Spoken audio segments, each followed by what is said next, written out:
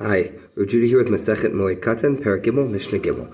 Ilu Kodvin B'Moed. So generally, we're not supposed to be writing on Chol HaMoed. That was seen as it's a form of malacha. There are exceptions, and we're about to see. One of the exceptions is that one's allowed to write on Chol HaMoed either if it's for the public good, or specifically if it's something that we're afraid will get lost if we don't write it now. So if you can delay doing the writing, that's great. But if it's really not delayable, so here are examples of things that really shouldn't be delayed, and you could write them out.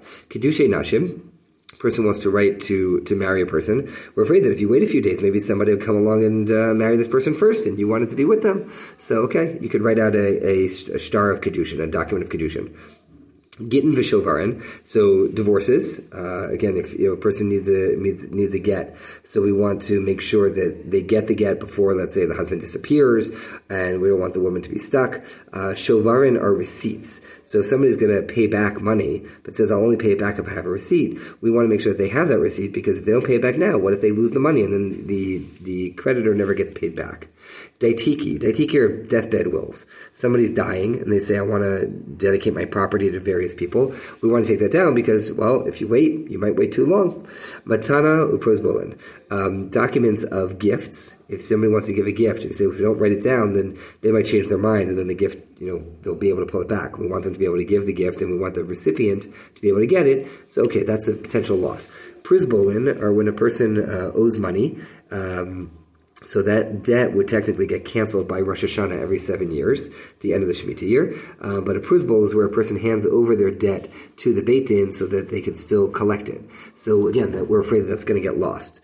Igrot shum, igrot mazon. So documents that assess a person's property so that a creditor can come and collect it. Again, we're afraid that if we don't assess, that we could miss the window. And igrot mazon are a commitment to support one's spouse's children. In other words, it's a second marriage, and the spouse has children, and the person says, I love this person and I'm willing to support her daughters.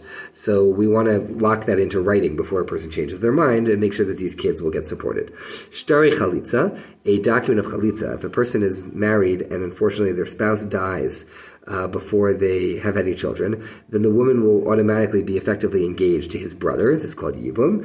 And if they don't want to go ahead with the marriage, then they do a sort of a divorce from yibum. It's called chalitza. So there's a document that goes with it. They can do that. We don't want to force these people to stay. It's just like the get. We don't want to force them to stay married. If they need to be separate, we don't want to lose, the opportunity and leave a woman at risk of being stuck. Mi'unin. Mi'unin is if there's a young girl whose father had set her up for marriage, and then died. And now she's almost bat mitzvah, but so they say, okay, we're going to marry you off to this man, and she says, I don't want to marry him. That's called miyun. She can deny it. She can get out of whoever her brothers or son her up with, etc. But we want her to be able to do that before she waits too long and then ends up married to him. So if she says miyun, we write it down now that that's been done, and they are not going to be together. Shtari beirurin. So shtari beirurin are basically in arbitrations, people picking who they want to have as judges. And we don't want to, again, they've agreed on judges for their panel. We don't want to lose out on that opportunity that they have indeed picked the judges and be able to get the case going. It can be very contentious who they're picking as judges. Ugzerot Beitin, decrees of Beitin, we want to write them down right away before we lose them or forget them. And Igrot Shel Reshut, letters of Reshut. It's not clear whether letters of Reshut, it's a machloka, it's a debate, whether that means letters of appointment to become a judge on the Sanhedrin, one possibility. Others say no, it means not reshut like power, but reshut like optional, meaning you can write a letter to a friend. Just because you're not going to write some professional letter. It's just a nice thing to do. You feel like writing a letter to a friend, so that may be okay according to the last opinion here.